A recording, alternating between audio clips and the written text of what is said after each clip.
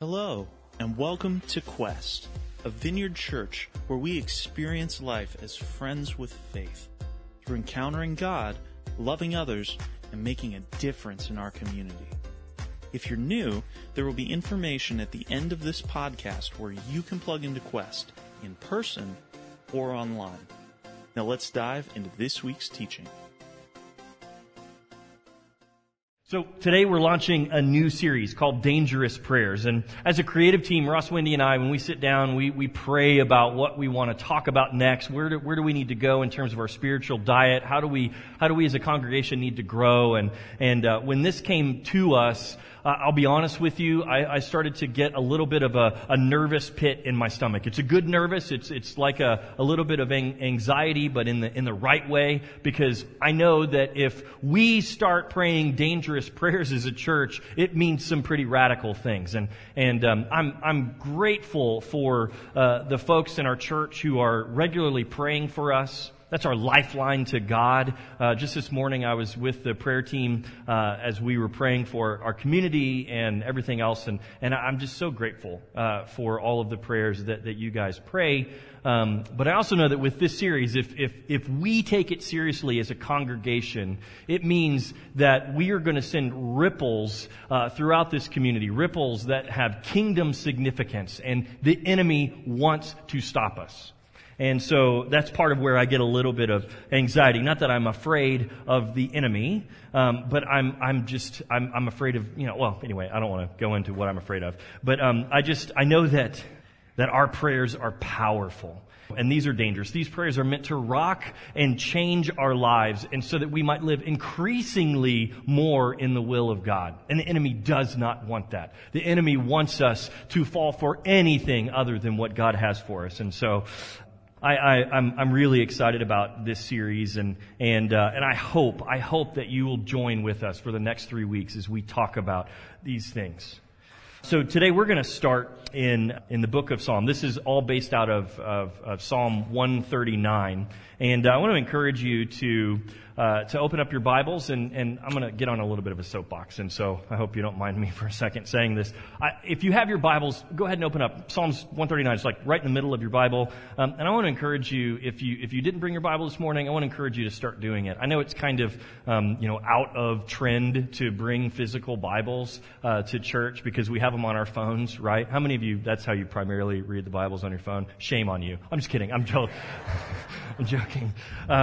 No, I really think there's something significant and important about a physical Bible that doesn't have distractions or texts coming through or notifications or emails or all of that stuff. And so I encourage you to bring your Bible, to write in it, to take notes. And I say this all the time. I think it's a really powerful thing. And if you don't have a Bible, if you don't have a physical one, come find me after the service. I'll make sure that you go home with one that you can keep, and it can be yours. And so anyway, we're going to be in Psalm 139 today, and this is a prayer from King David. We have the privilege, as we read this prayer, of looking into someone's prayer life, a man who is known as a man after God's own heart. This prayer, it's deeply invasive, it's beautifully honest. David was facing all kinds of pressures as he's writing this out, as he's praying it. He's experiencing political pressures, he's experiencing personal pressures and spiritual pressures. And I want us to keep this in mind as we read through this psalm. What are the things in your life that you are feeling pressure from that this psalm might be able to speak to? Okay? So we're going to read this, and I want to point out, so this prayer is 24 verses long, but the last two verses, verse 23 and 24, they're the basis for this series, Dangerous Prayers. So, let's begin this. Psalm 139, verse 1. Read along with me. The words are on the screen if you don't have your Bible, so you can follow along there. It says, David says, "O Lord, you have searched me and known me. You know when I sit down and when I rise up. You discern my thoughts from afar. You search out my path and my lying down, and are acquainted with all of my ways.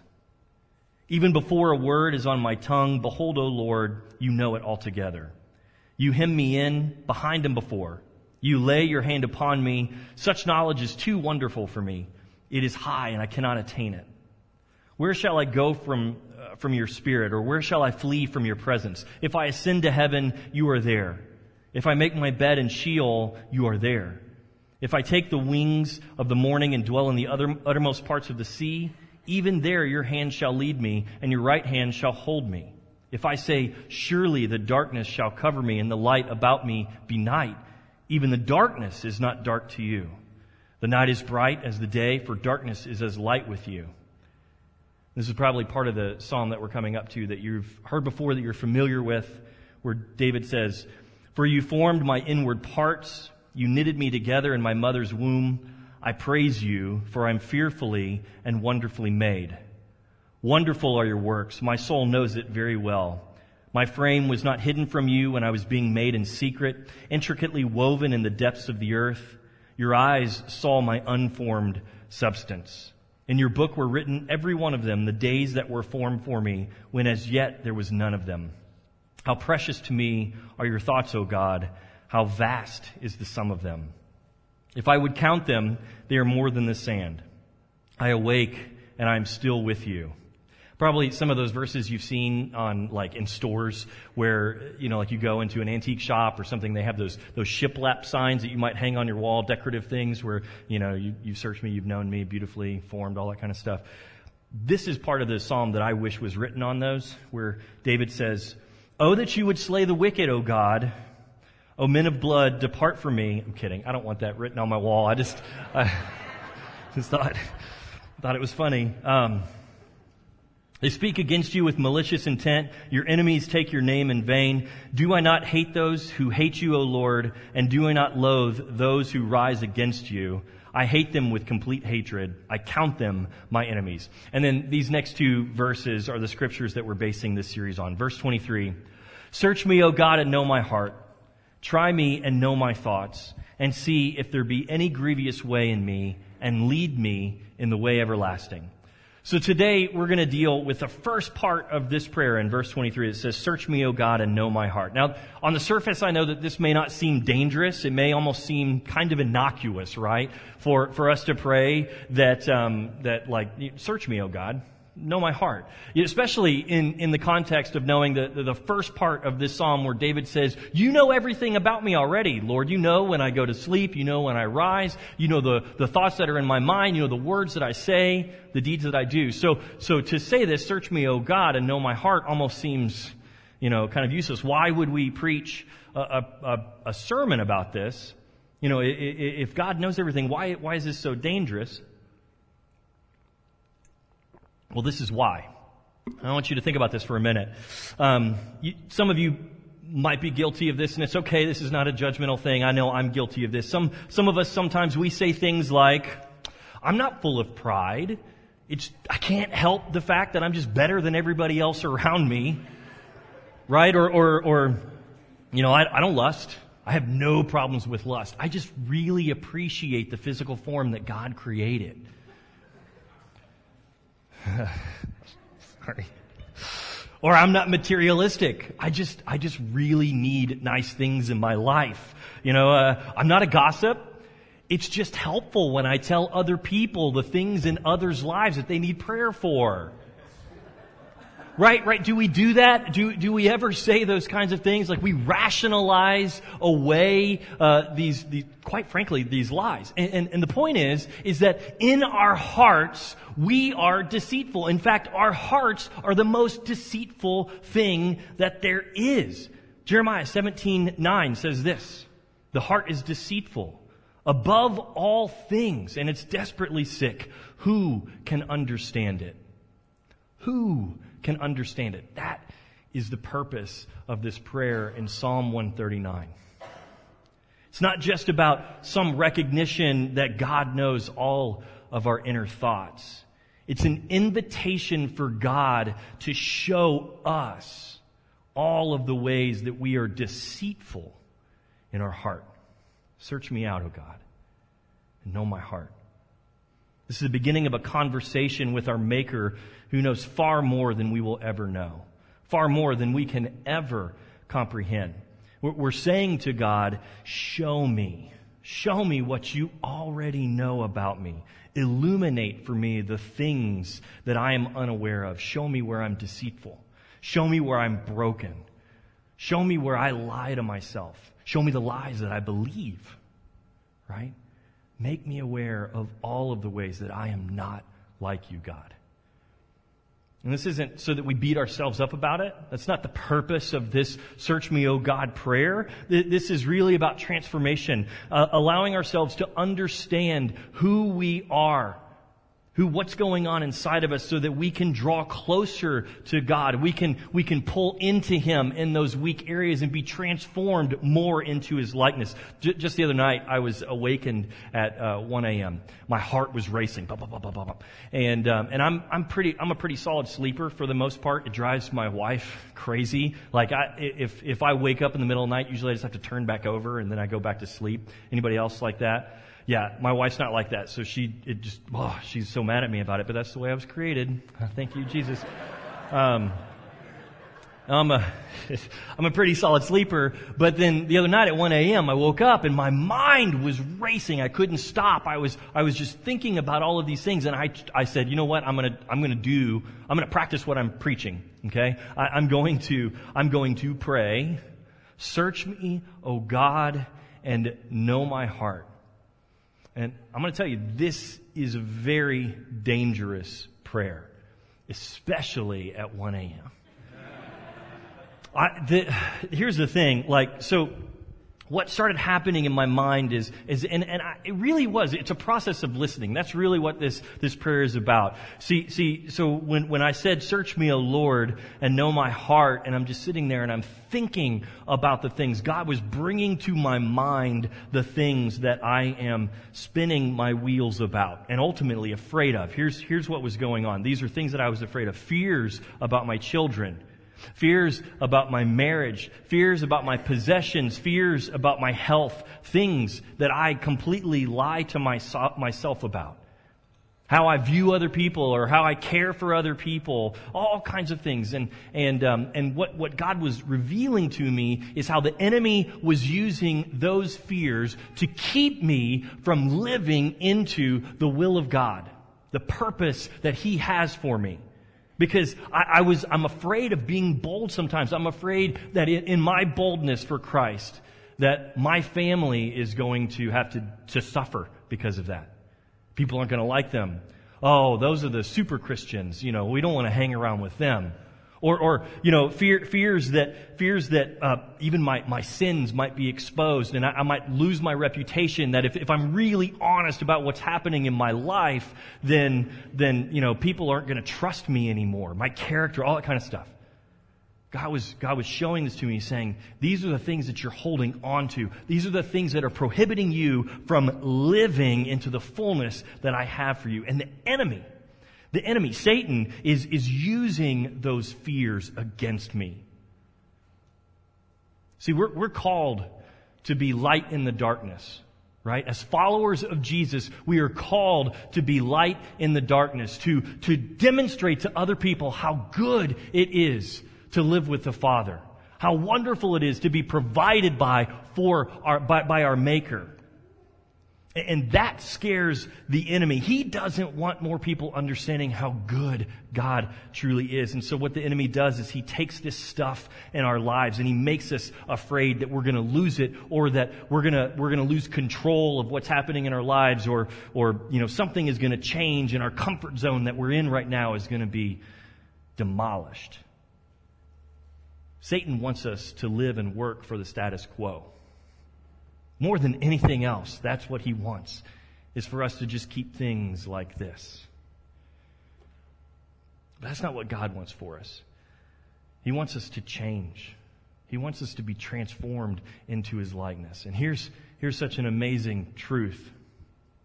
I believe in the kingdom of God.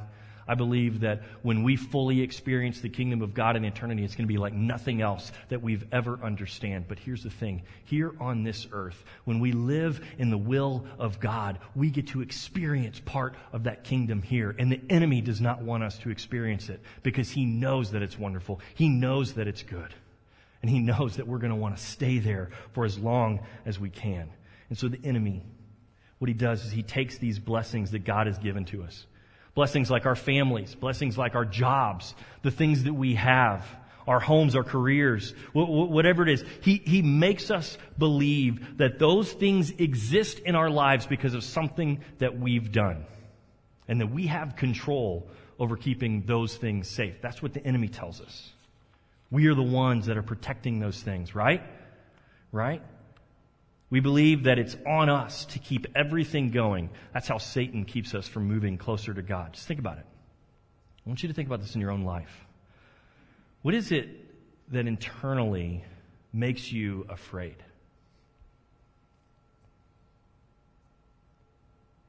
What are you anxious about? Are you afraid of losing your job?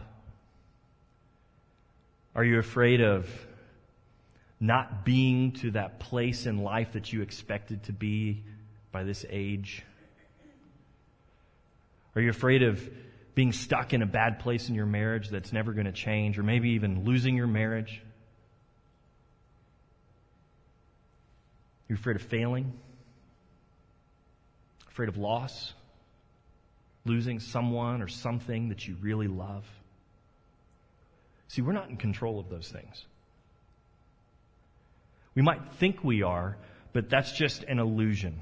I mean, none of us know if something tragic is going to happen to us. We don't know if our house is going to catch fire tonight. We don't know if our company that we work for is going to go under. We don't know if our car is going to break down. Or we have no idea if on our way to work we're going to get into a life-ending accident. We have no idea about those things. Tomorrow, someone in your family could be diagnosed with a tragic illness, cancer, something else.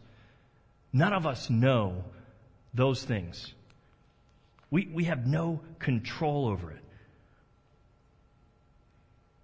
So when we pray, God, search my heart, what we're doing is we're revealing those things that we fear the most.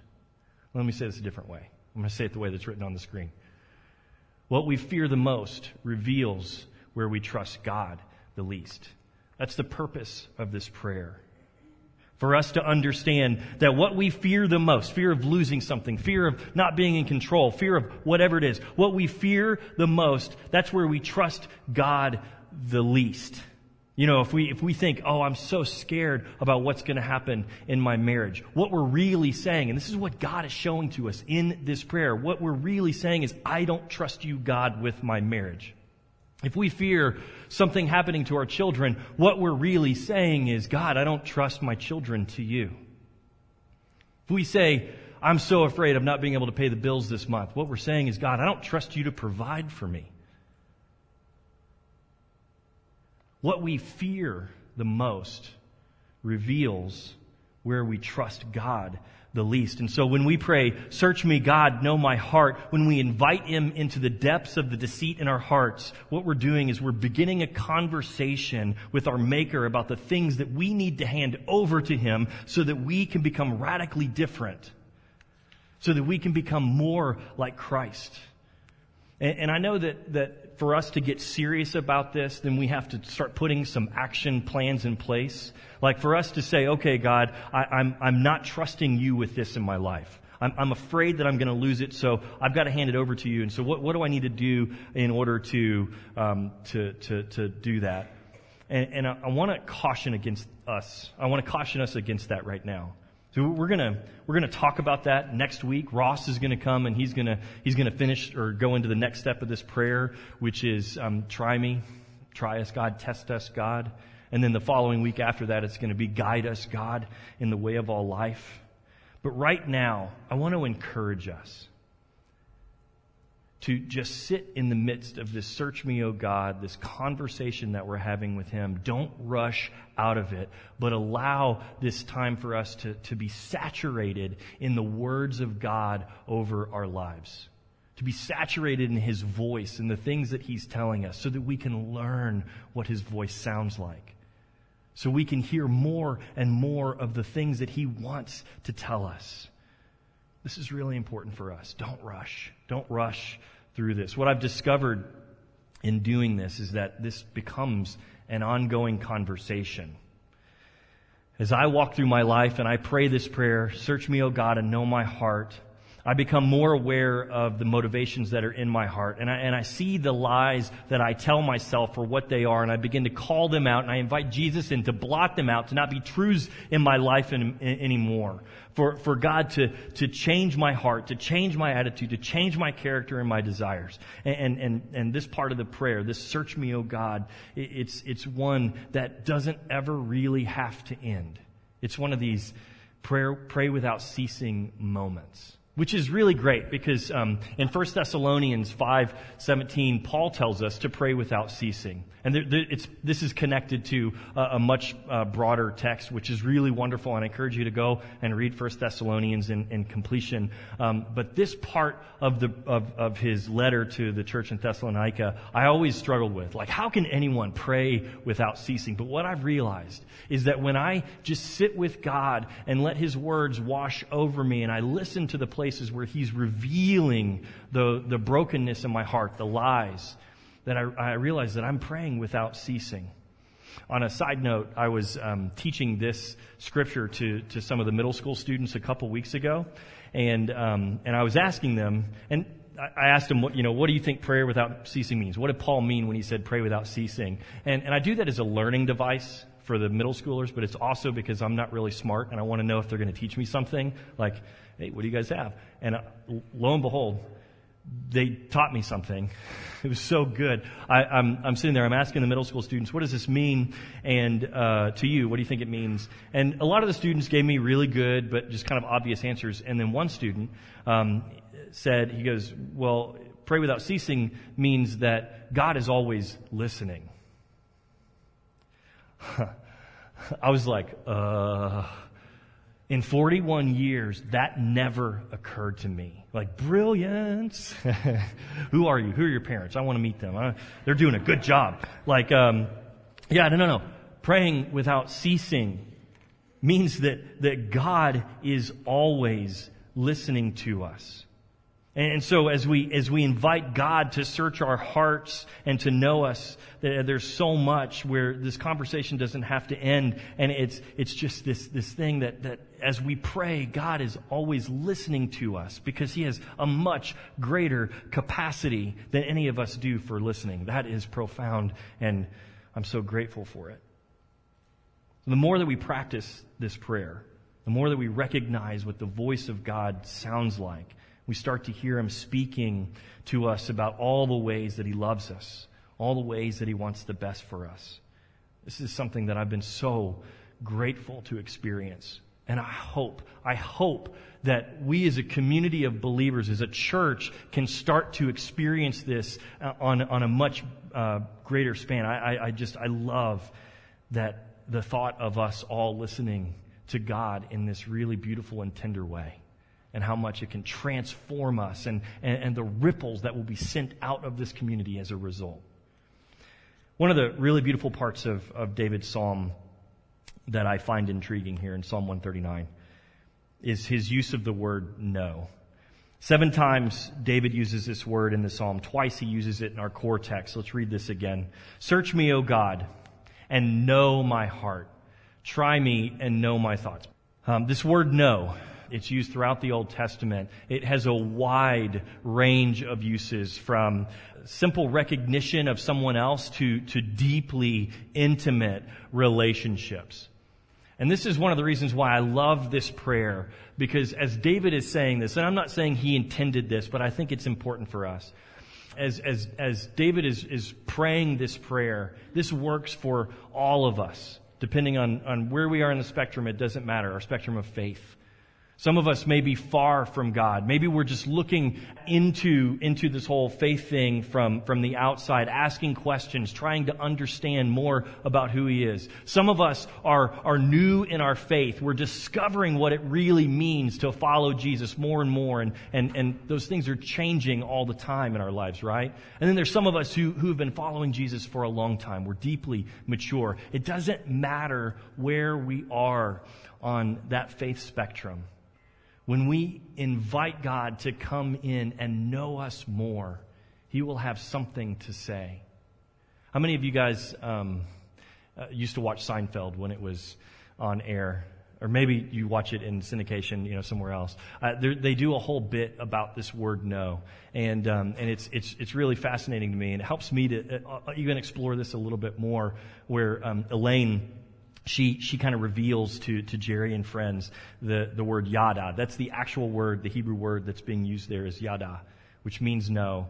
And she's talking about it in context of a relationship. And she says, yeah, she doesn't say it this way, but this is what we understand. This is a way to tell someone, like, where the relationship went without being very explicit. And so she said, yeah, we went on a date, and then yada, yada, yada, whatever.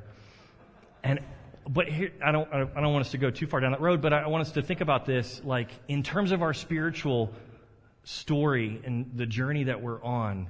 Getting to know God can be so wonderful and so deeply intimate. And if we grow in that yada,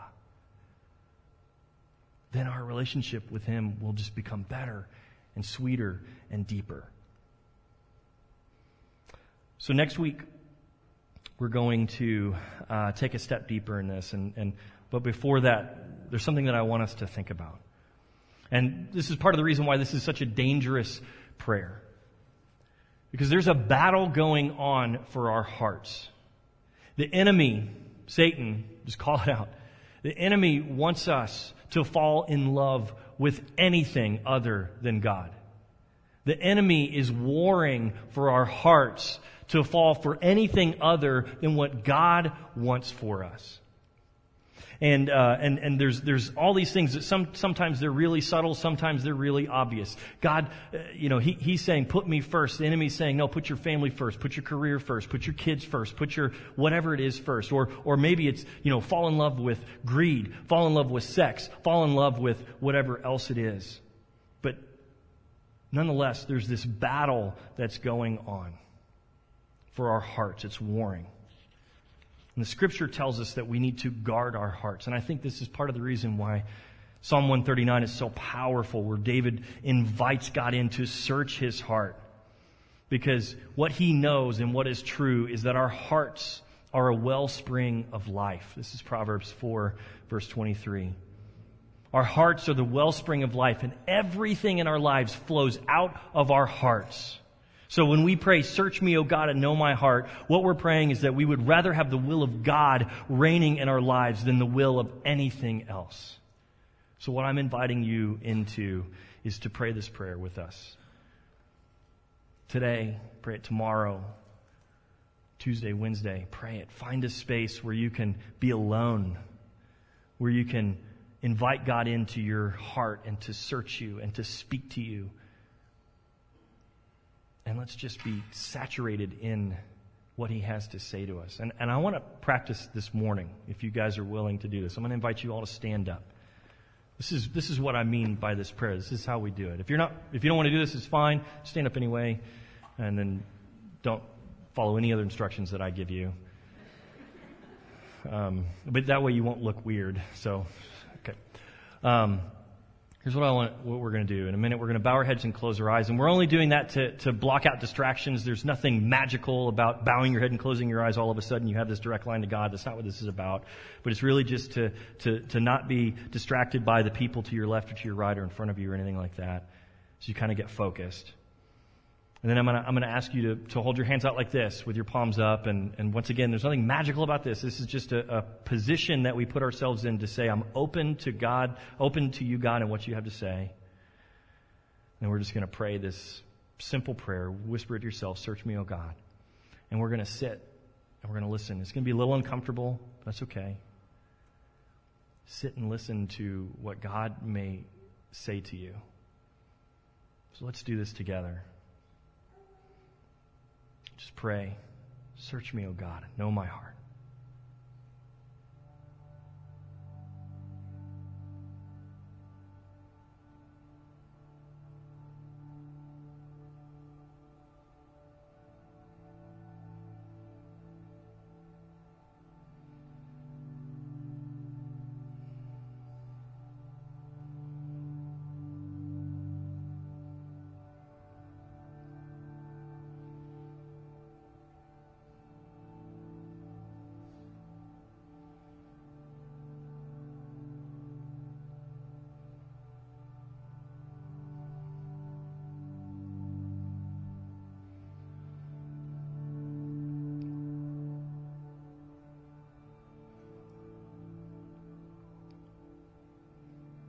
hear the words God is speaking to you.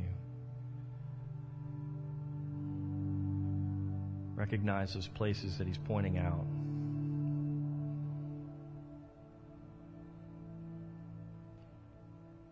I want to encourage you, because I know this really isn't the best place to pray this prayer. There's so much that's possibly distracting us, but I want to encourage you to go home today, maybe tomorrow in the morning, to find a place where you can be alone and you can pray the same prayer. You can just listen to God speak to you, speak truth over you.